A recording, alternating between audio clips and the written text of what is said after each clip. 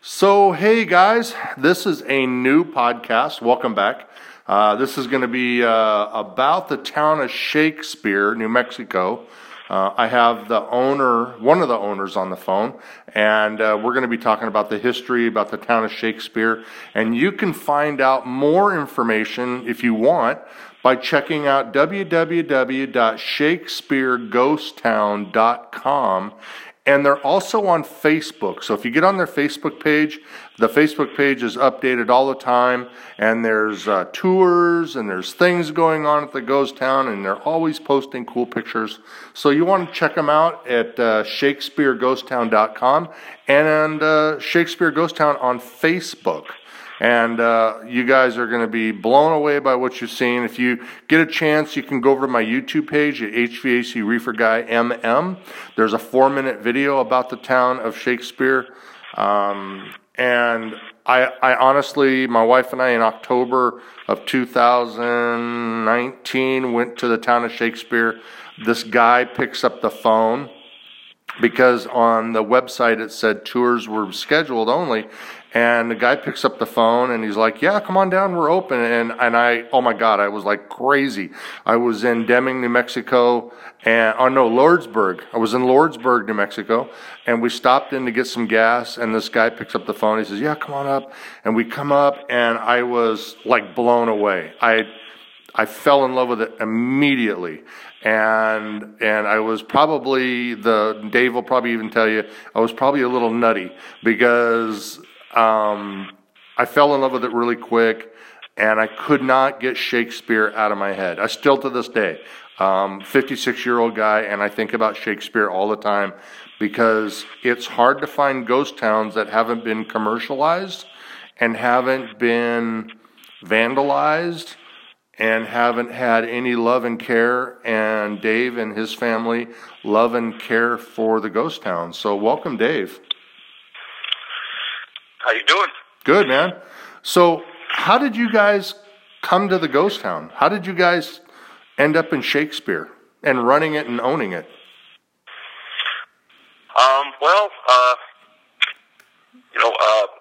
My wife's father, was staying here and caring for Shakespeare before I got here, and he got ill and passed away on us. So we came here from Ohio to take care of basically take care of the town and keep it open for people to come and enjoy. He had married Janilu Hill, whose parents bought the town in 1935. And when they bought the town in 1935, they bought it as a cattle ranch. And history really wasn't what Janilu's dad had in mind, but Janilu's mother was a former school teacher, and she noticed the old buildings and started talking to the people down in Lordsburg and started collecting the history of the town. And after Janilu was born, she started preserving the history, and Janilu continued on with that legacy of preserving the history and married my father-in-law in 1984. And with my Janilu's passing in 2005, and then my father-in-law passed away in May of 2018. Well, that left us to come out here and keep the town going. So you guys, the family comes out here from wherever, Midwest, I believe, and you guys move into the house. There's a house on the property. You move into the house. Was like your first week there, were you overwhelmed by it? Because it's a big place. Did you have clear direction of what you wanted to do? Or have you learned that that Shakespeare has an energy about itself and kind of takes you in the direction that you need to go? Like I said previously, my father-in-law was here before, and we would come down here on vacation from Ohio, and we would come out here. I don't know about every year, but every year we could afford to come out here. While I was here to visit him. I wasn't really overwhelmed. I kind of knew what I was getting into when we came down here to do this, and Shakespeare's a special place. So, it didn't really, it's just, I don't know how to put it in words. It's just a special place to be, and just move on and just try to do what we can. So when I came to the town, there's two sections of Shakespeare. One is the section that is preserved where the tour mostly hangs in the town and people can explore. And then there's another section of the town that's got a building or two that's next to it. And when you look at the town itself, it's pretty big, right? It's not just what you see. There's areas to explore, and there's a lot of history there in the beginning. So when the town was originally developed, I think it was called Mexican Springs because it was around water, right? Well, yeah, and it really wasn't a town during that time. During Mexican Springs, it would have been a watering hole for Indians originally, for Apaches, and then later on as time went on, you would have had wagon trains coming through, and you'd have Mexican nationals coming up as well during that time. And it was actually called Mexican Springs right up till the end of the Civil War. And, even during the Civil War, you would have had both the Confederates from Texas here at one point and also the California Column of Union as well because of the spring. And actually, they found silver in the hills in 1870, and that's what started its very first mining boom. And it was actually, even before that, shortly after the Civil War, it was actually called Grant for a couple years until about 1869, 1870. And then it became Ralston City because they discovered silver here and got together with the president of the bank in San Francisco, and he funded it. William Ralston funded the town, and so they named the town Ralston City in his honor. And this mining boom was a 3-year period between 1869 1870 to about 1872, 1873, and it was blown up because of a diamond hoax at that point. So we'll talk about the diamond hoax because that's a pretty cool story. But so then you have all of that going on with the Mexican Springs. The town is starting to build. When did the first buildings start to show up? Was that when silver was discovered, or was the buildings before that? There were a couple buildings before that because actually in 1856 the Army put what they call a mail station here. The building's called the mail station. It really wasn't for mail, however. It was a stop in between Fort Thorne and Fort Buchanan, which are over by, one's by El Paso and the other one's by Tucson. And it was basically a stop in between the two forts, where they could water up their horses because of the spring, or change their horses out or anything else that they needed to do at that time. They actually had their little mail station that they had there, but they also had a little commissary here as well. So all of that's going on. When was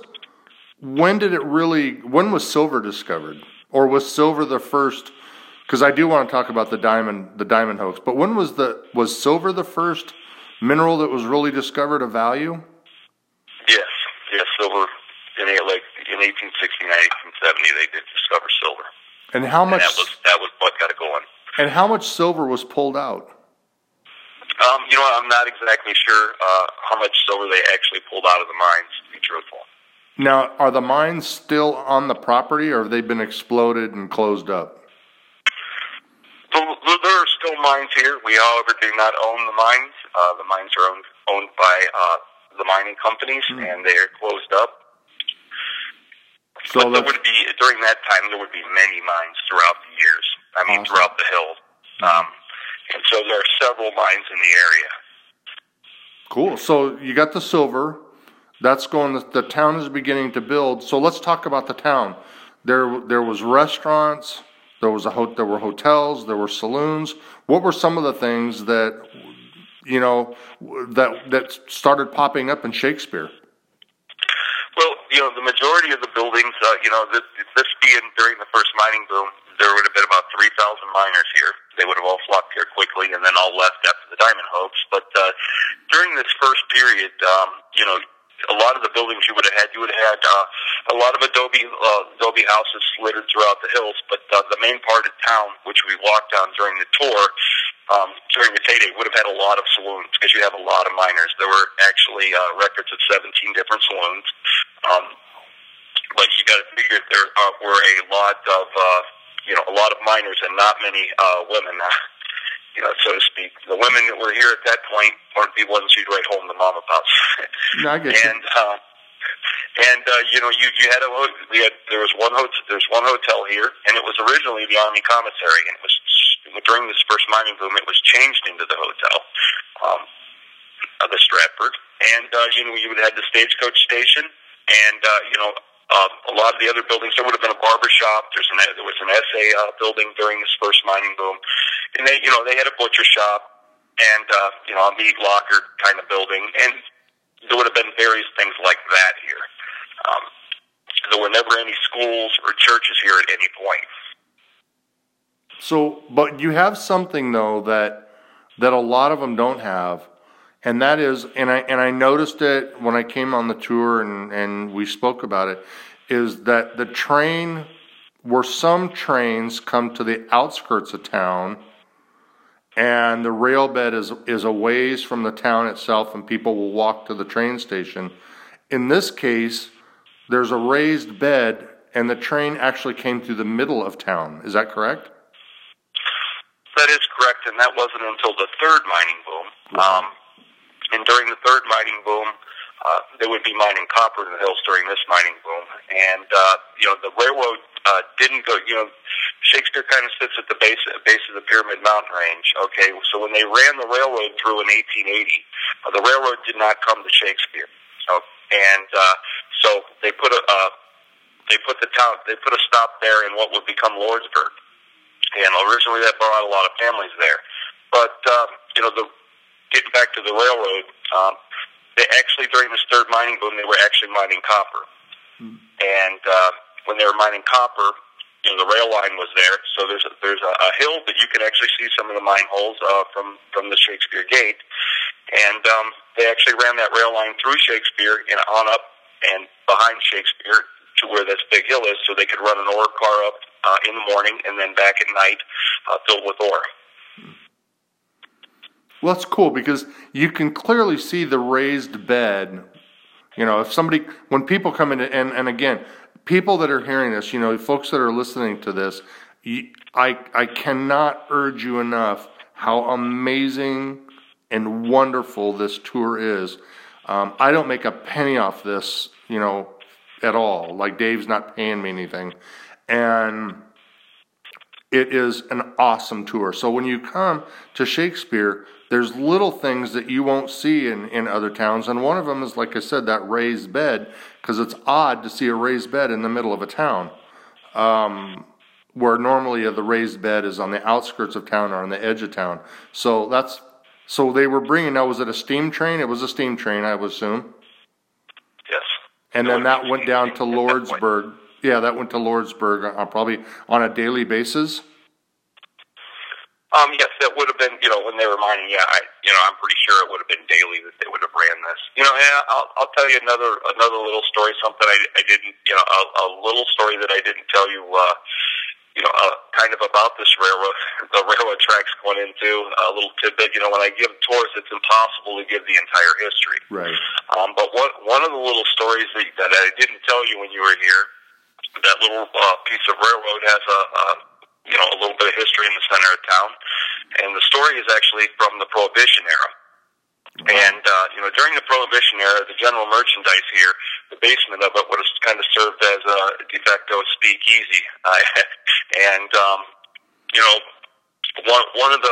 One of the times they were down, one of the nights they were down there drinking, you had a fight break out, which often happens in saloons, and the chairs were flying, and people, fists were flying, and all that kind of stuff. Well, at the end of this little fight, the only real casualty was a young man laying on the floor with a bump on his head. Apparently he got hit with a bottle or whatnot. So being the kind-hearted souls they were, they simply propped him up in the corner and, made sure he, made sure he was okay, and went back to their drinking and their gambling and, that kind of stuff. And they check on him every once in a while to make sure he was okay. Well, around about, 11 o'clock, 11:30, they got to checking on him, and they had one teensy problem. He quit breathing. Now they have a real problem on their hand. It's illegal to gamble. It's illegal to drink. Now they got a dead man on their hands. So they had to try to figure out what to do. Well, they normally ran that train back through at about midnight. So, they put their heads together and to try to figure out what to do with this gentleman. So they dragged him out to the tracks, laid him across the tracks, and his official cause of death became he got hit by a train. So problem solved. That's funny. That's a good story. Problem is solved. So yeah, that's a great story. And if you would have told me, I would have been like, okay, where was he laying? Yeah. We've kind of hemmed and hawed about the diamond incident. Let's talk about that, because it is an important part of the history of the town. It is an important part of the history of the town, and this diamond hoax was rumored to be all over out west at that time. But to hear stagekeeper Johnny Evanston, the stagekeeper that reopened the stagecoach line after the Civil War, him and the other folks here swear it was in Lee's Peak here, and you get other various areas that claim that's throughout the West that claim that the diamonds were there where the hoax happened, because this was a big story out west during this time, and there was a big mystery about where the diamonds were hidden, where this diamond mine was, because they wanted to keep it secret, so no one really knew where the diamonds were hidden. Well, supposedly they were hidden in the hills here, and it became a very interesting thing because William Ralston, ended up. That ended up busting him. He ended up, falling apart after that. He did end up, if I remember my history right, he did end up drowning or killing himself by drowning himself or something. But, over this, because he basically, this ruined him, this diamond hoax. And, the town was named after him. And I don't really know how much farther to get into the diamond hoax. It created enough for Ralston to literally dump his entire life savings into mining diamonds that was a lie, and it broke him. It broke him down, and it eventually, I believe, he ended his life through suicide, just from what happened there. I mean, it broke him financially. Right. Well, they were selling stock in both the New York Stock Exchange and the European Stock Exchange in these diamond mines, and they weren't really even mines, because what was happening was they were planting the diamonds in the anthills and making it look like the ants were digging them up. And it took a geologist to blow it up all as a big hoax when the government sent a geologist out. Because diamonds weren't typical for this area. Rubies and emeralds weren't either, and they suddenly started to appear as well. And when you find diamonds or emeralds and rubies and stuff like that naturally, they don't typically have cuts in them already, and ants don't dig them up. Right. So it was a pretty big thing when it was blown up as a hoax. So a lot of people lost their money, lost their butts on it. Yes, and that's what ended the first mining boom, and because people started disappearing from the town because they didn't want to be implicated in the scandal. So you had multiple mining booms. When did the town of Shakespeare actually go from Ralston to Shakespeare, or was there another name change in between by the time Shakespeare hit? No, after the first mining boom, what happened was, the town didn't completely die at that point because, you still had the stagecoach line coming through because of the water source, the spring, and, with so many miners there during the first mining boom, by then you had a general merchandise, and, some of the ranchers that were coming here for their supplies at that time would have been the Clantons and McLaurys, for those that are familiar with them. And, Curly Bill Brocious was actually hired by the mining companies to help protect their interest. And, Johnny Ringo would have been out here in 1879. And as well as, an English mining engineer also arrived in 1879. And him being an English mining engineer, he bought up a lot of the good silver mining claims. And he couldn't leave the town named Ralston City and convince people to come back because of this diamond swindle. So that's him being an Englishman and being fond of Shakespeare. That's how it got its name, Shakespeare. He changed it to Shakespeare in 1879 to kind of brand it as a new camp and convince people to come back to work the mines. And I would assume then that the people did come back after the town of Shakespeare was renamed, and it had it's a pretty cool name, and it did come back. It did reflourish. Well, like I said, he renamed it in 1879, and the second mining boom would have been from 1879 to 1893. Now, what brought people, part of what happened, what helped this town during the second mining boom is the railroad went in 1880 that went down through the flat part that Lordsburg sits down on today. And when the railroad went through, they put that stop down there that would become Lordsburg. And people would get off at this railroad stop, and it brought them up to Shakespeare.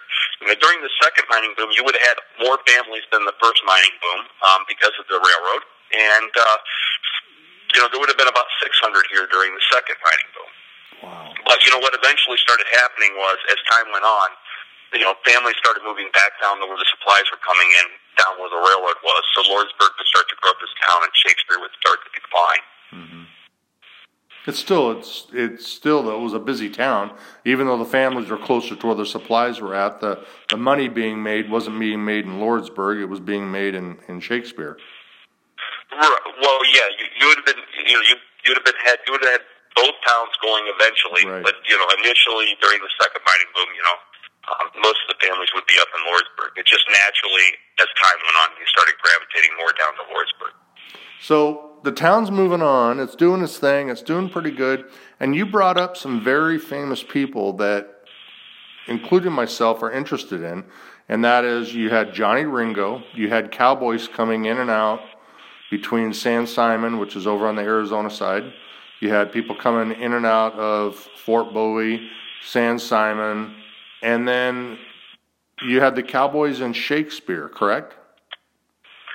Yes. They, the cowboys, this was their home. They would come and get their mail and stuff. Even though the Clantons and McLaurys didn't live in town, they had a ranch in Skeleton Canyon originally out there, and they were all cattle rustlers. That was the cowboys' operation, is cattle rustling, and a lot of people didn't ask questions where they got the cattle from. Oftentimes they would sneak down into Mexico and steal the Mexican cattle and come up and sell it. And what ultimately made those gentlemen outlaws is they probably were doing it a little longer than it was socially acceptable. And that ultimately led them to being branded outlaws. But they were just people trying to survive at that time. This was a pretty rough era out here. And everyone was doing everything they could, and anything they could think of to make money, to survive on. Well, I mean, it's I've done this with other podcasts, and I've spoken to other people that, today we look at it and we go, oh my gosh, that's crazy. Then it was a product of the time. They didn't know any different. It was everyday life, and it was a lawless town.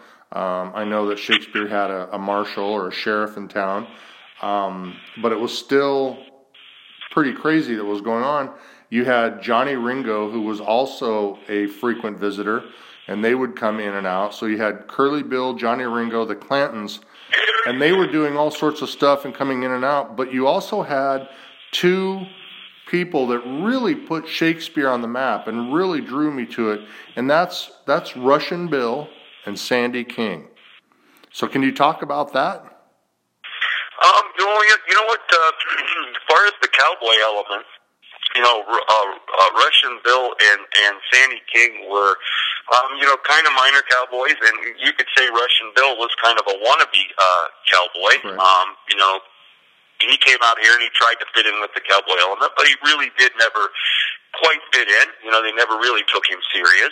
And, you know, Sandy had been one of the cowboys, but he wasn't, how do I say it, he wasn't one of the major cowboys you think of, but, you know, he was in with the little kid, in with that cowboy element as well.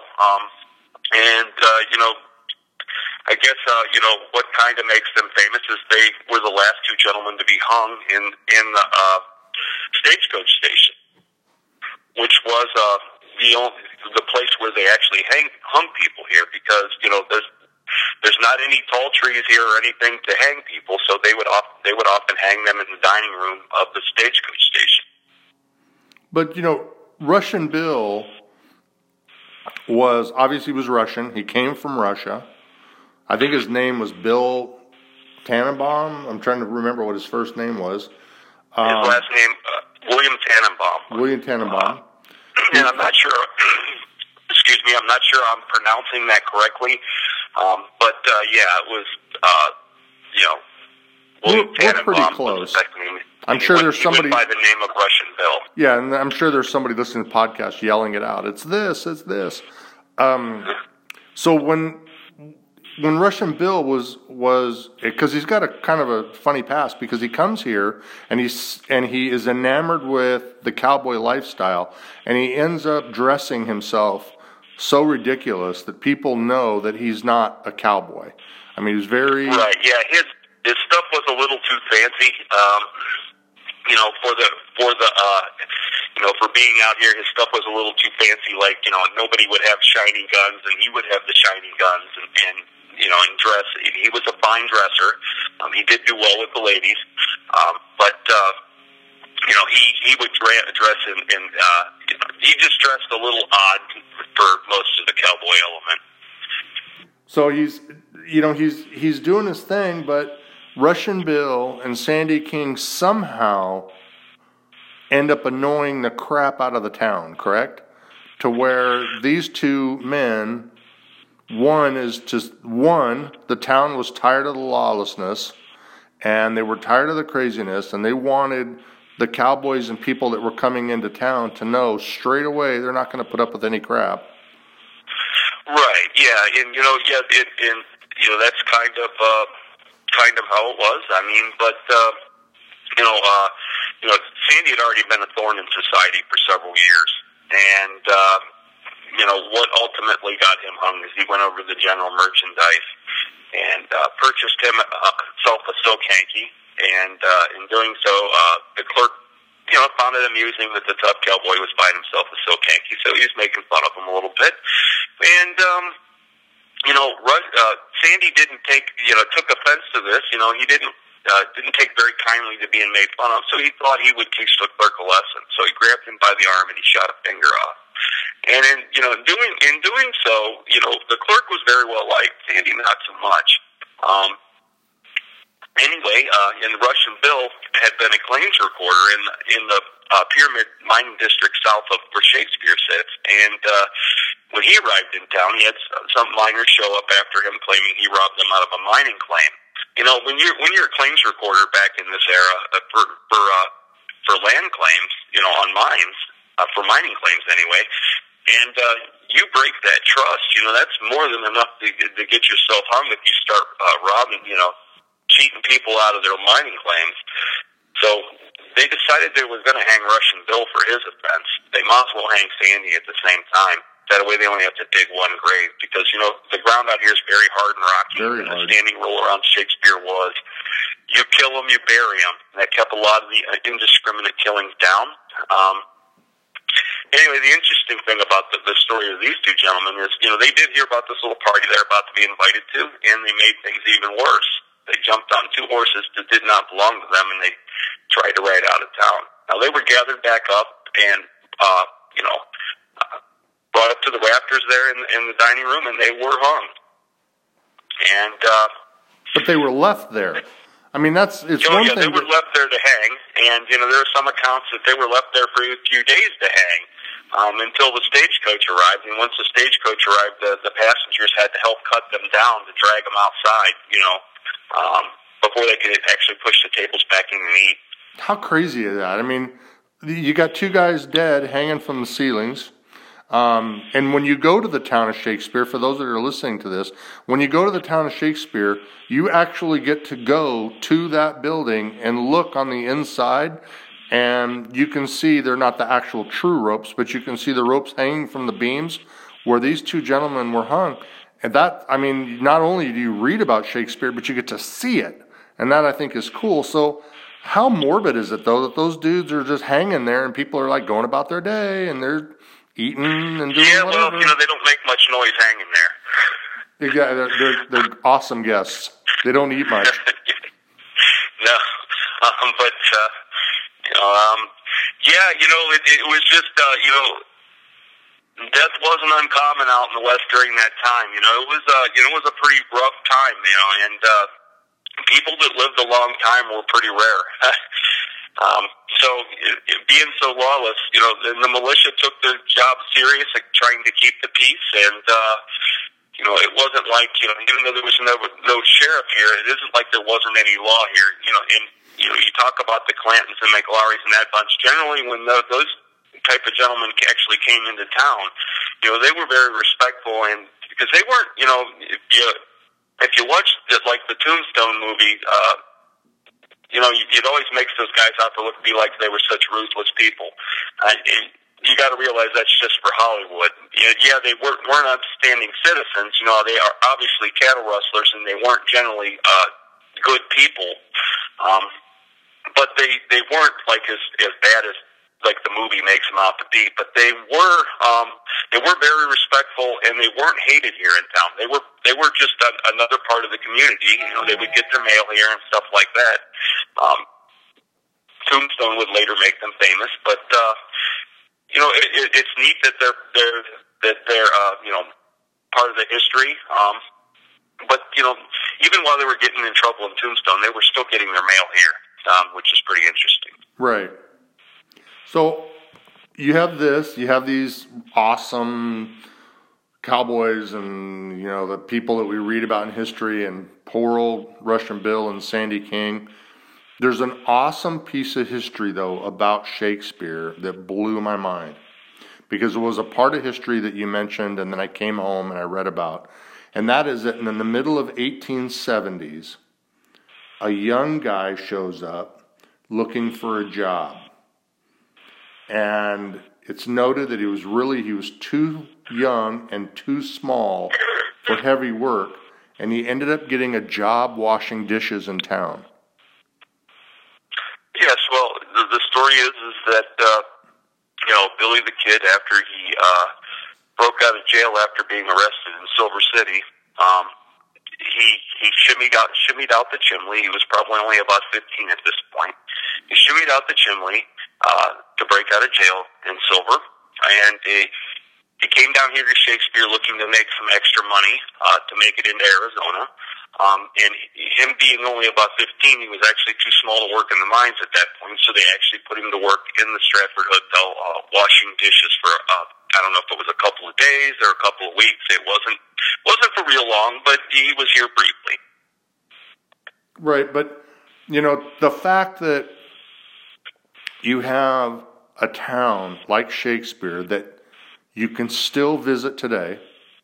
And as we're talking, if you didn't know, you can see Shakespeare on www.shakespeareghosttown.com, and you can find Shakespeare on Facebook, and they have pictures. So everything that we're talking about, the buildings, the rail bed, Lordsburg, the cemetery, there's a cemetery that is at the entrance to the ghost town. It's all there for you to see, and I just cannot. I know that I have followers in Europe, so when you guys are planning your trip to Tombstone, please, if you come to Tombstone and leave and do not go to Shakespeare, you're missing out on part 2 of amazing history. There's Tombstone and Shakespeare, and you've got to see them both, because they're only, what are they, like an hour apart, hour and 20 minutes apart? I'm not sure the driving time myself. It's like an hour. I mean, how far are you from Wilcox? You know what? I'm not really sure. About 45 minutes. Get out much because I'm here giving tours most of the time. Yeah, so you're a couple hours from Tombstone, and in between Tombstone and and Shakespeare is amazing history. I mean, we're in Pierce area, and Turkey Creek is where Johnny Ringo is buried. So he's in between tombstones you can stop at. And the town of San Simon you want to stop at. And Fort Bowie you want to stop at. And Shakespeare and Lordsburg. I mean, there's just so much history in one spot. So to miss Shakespeare would be a horrible thing, because you'd get home, you'd hear the podcast, and you're like, oh crap, we got to go back to America to see Shakespeare. So in 1870s, Billy the Kid comes in for a short amount of time, and he's doing things. There's also discussion that that the Wild Bunch or the Jack Ketchum gang hung out near town and may have also been in town. Yeah, they may have came through town. We don't have any I want to say it, real history saying one way or another for sure. I mean, they do. It is kind of the oral history that they were through town, and a lot of times they would hang out south of town in some of the abandoned mines and stuff. But that's a part of history that I don't normally tell, and I don't normally even think about. But yeah, they would have probably been through during their time. Well, and so when people are hearing you talk about the tour, and this is what I want to let people know too, when you come to Shakespeare, there's no ATM. There's no place to get cash. So please bring cash. Stop in Lordsburg, get some money. Dave doesn't have a money belt around him. And so how much are the tours? The tours are $7 a person, and kids between 12 and 6 are just $3. And we do have what's called a tour weekend. If you look at the website, oftentimes you'll get confused and think that you can only get a tour on that weekend. But that is a special tour weekend that the announcement is on there for. And the only difference between that weekend and any other day is that weekend we have a couple gentlemen, Keith Wilden and another gentleman that come up and help us, because they've been doing this tour longer than I have. I've been here for a little over a year, even though I knew the history and I've been coming here for a while. Mm-hmm. Keith and another gentleman by the name of Rod Linkus have been doing this tour for about 20 years. They were often involved in a lot of the gunfight reenactments and whatnot. But anyway, we're open every day from 10 to 5. So but on that weekend, if you arrive for the 10 o'clock tour or the 2 o'clock tour, admission's only $5.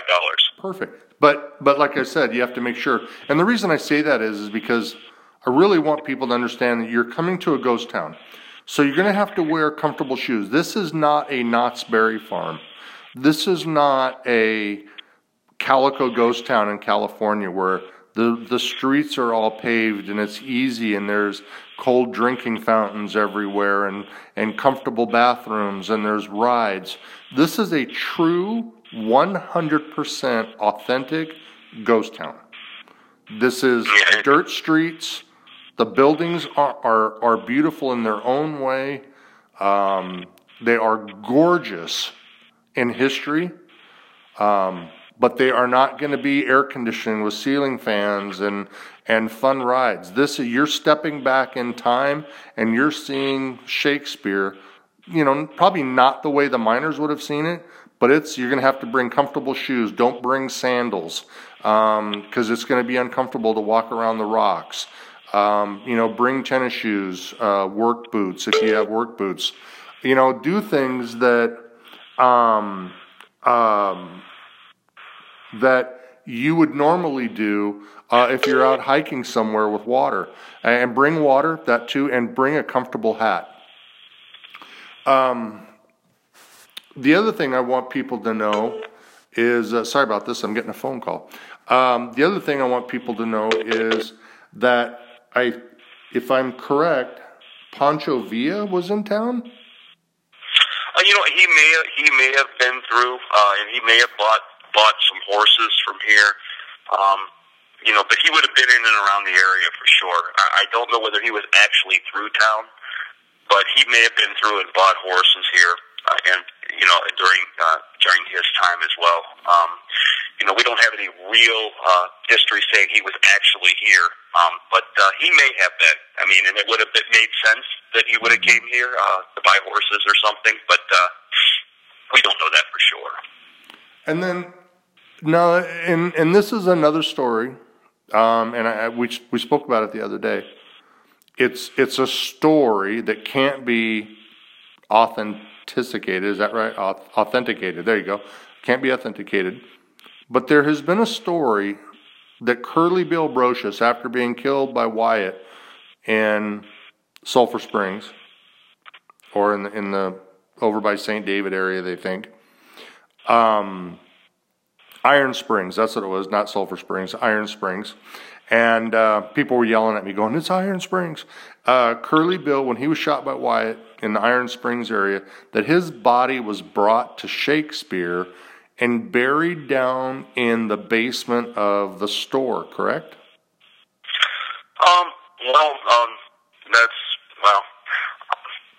It's a story. Right.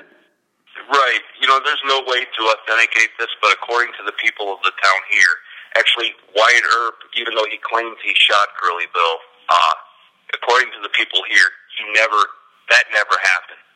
He never shot. He claimed he shot Curly Bill, but that never happened according to the people here. According to the people here, they claimed that actually Curly Bill had developed measles and died of measles and was buried in the bottom of the general merchandise to keep his enemies from gloating about his death. In other words, they wanted to keep it hush-hush and no one to know that he had passed from this.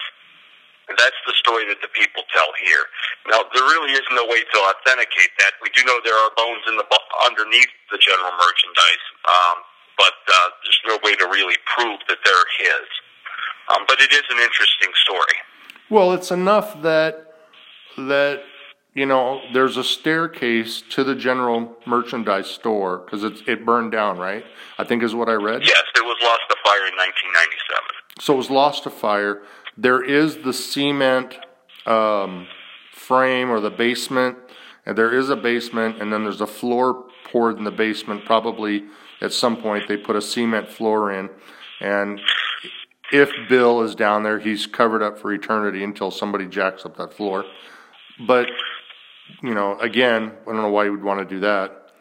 But it is interesting history that even though Shakespeare is in New Mexico, there is still a tie to Tombstone. And there's a tie to Arizona because the Cowboys frequently went back and forth between the two. And, it's a great story about the measles because I had heard that one too. Yeah.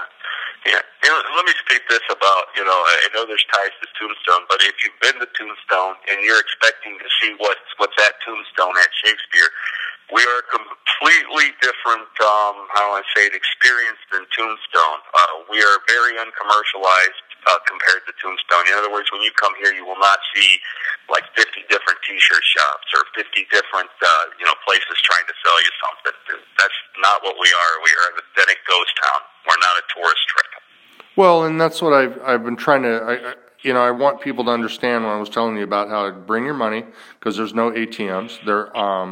You're going to have to make sure that you stop at Lordsburg to get cash.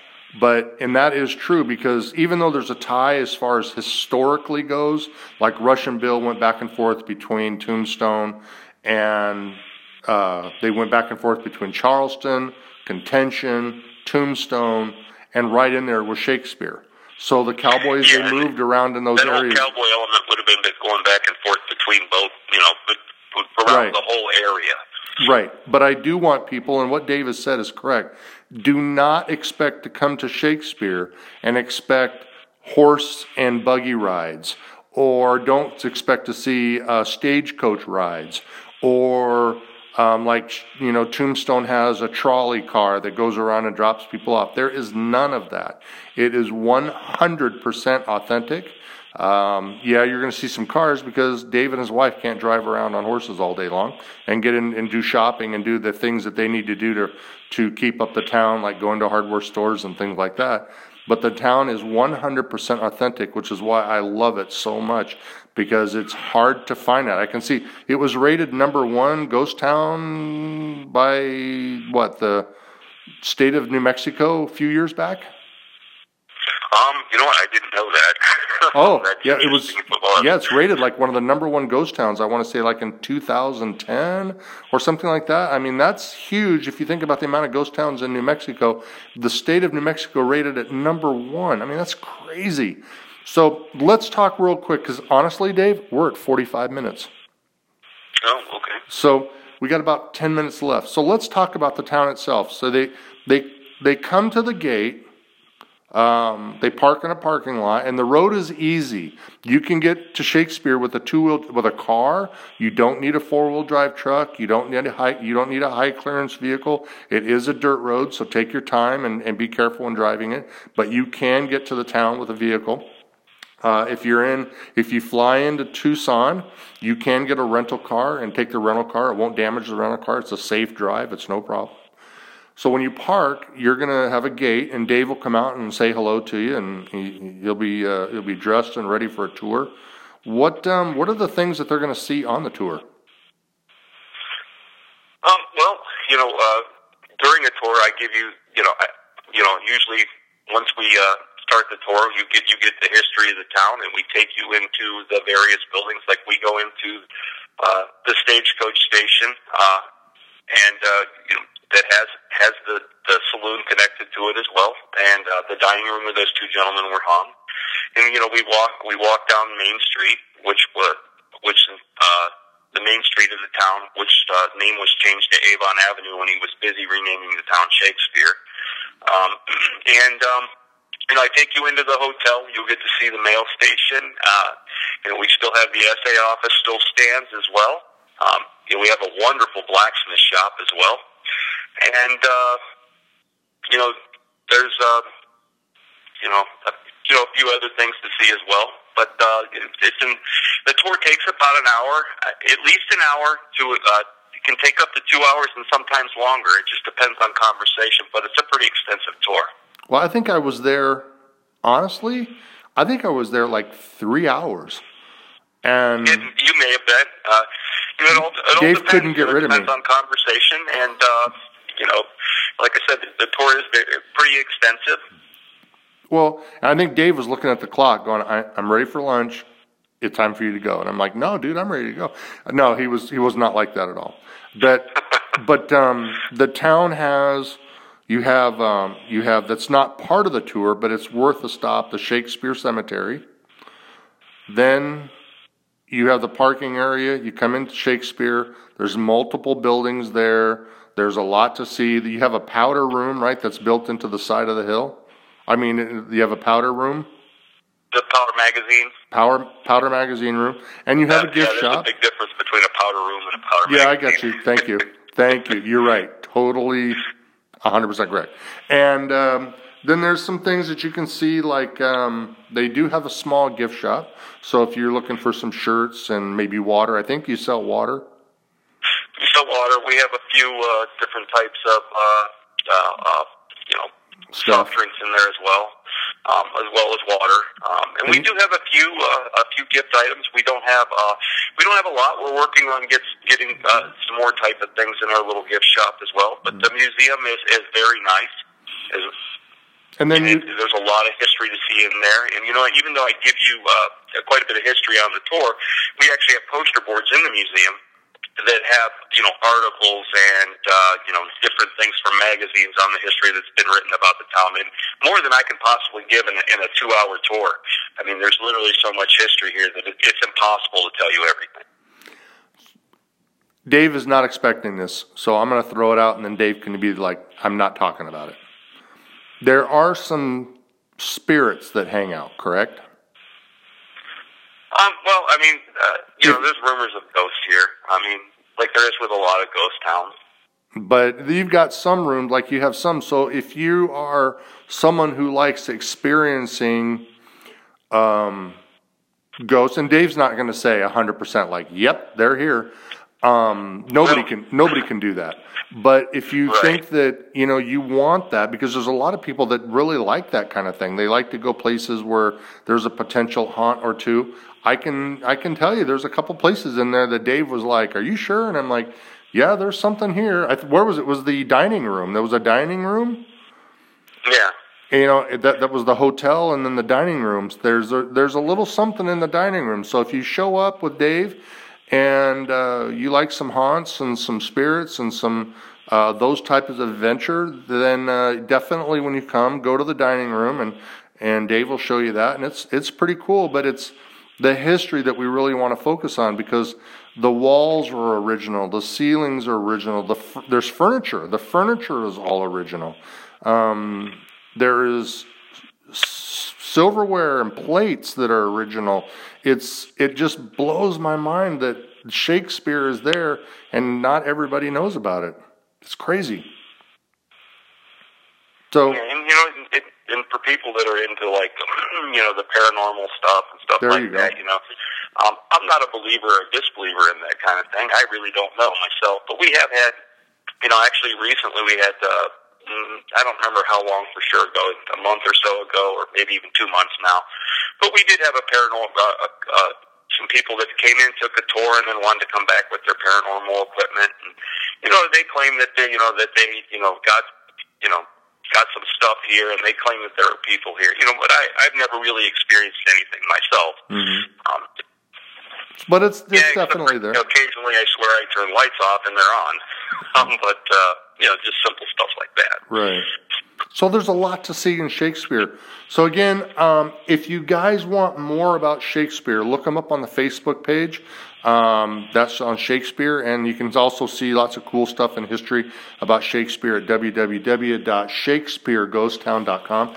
Again, I'm not paid for this at all. I just really wanted Dave, he owns it, on a podcast. We've been talking since October 2019 about doing this podcast because I just absolutely love the town. It grew on me in a short amount of time, and I think if you guys go to Shakespeare, it's going to grow on you, and you're going to see why I rant and rave about it, because, or not rant and rave, but I rave about it because it is just a really cool place. Anything that you want to tell anybody before we go? The only thing I can think of is if you decide you want to come and take a tour, it is exit 22 off of I-10 in Wardsburg. If you get off at exit 22 and head south, you just watch as you're headed south and headed out of town. If you get to the cemetery, if you see the cemetery you went too far, you kind of watch for a road that veers off to the right that has a little sign there that says Shakespeare to the right. By it, and you just stay right and follow it around, and it'll lead you right to the gate. And then when you get to the gate, if you don't see me right away, the number is on the gate to call. And if you call, what is the number? The number is 575-542-9034. 575.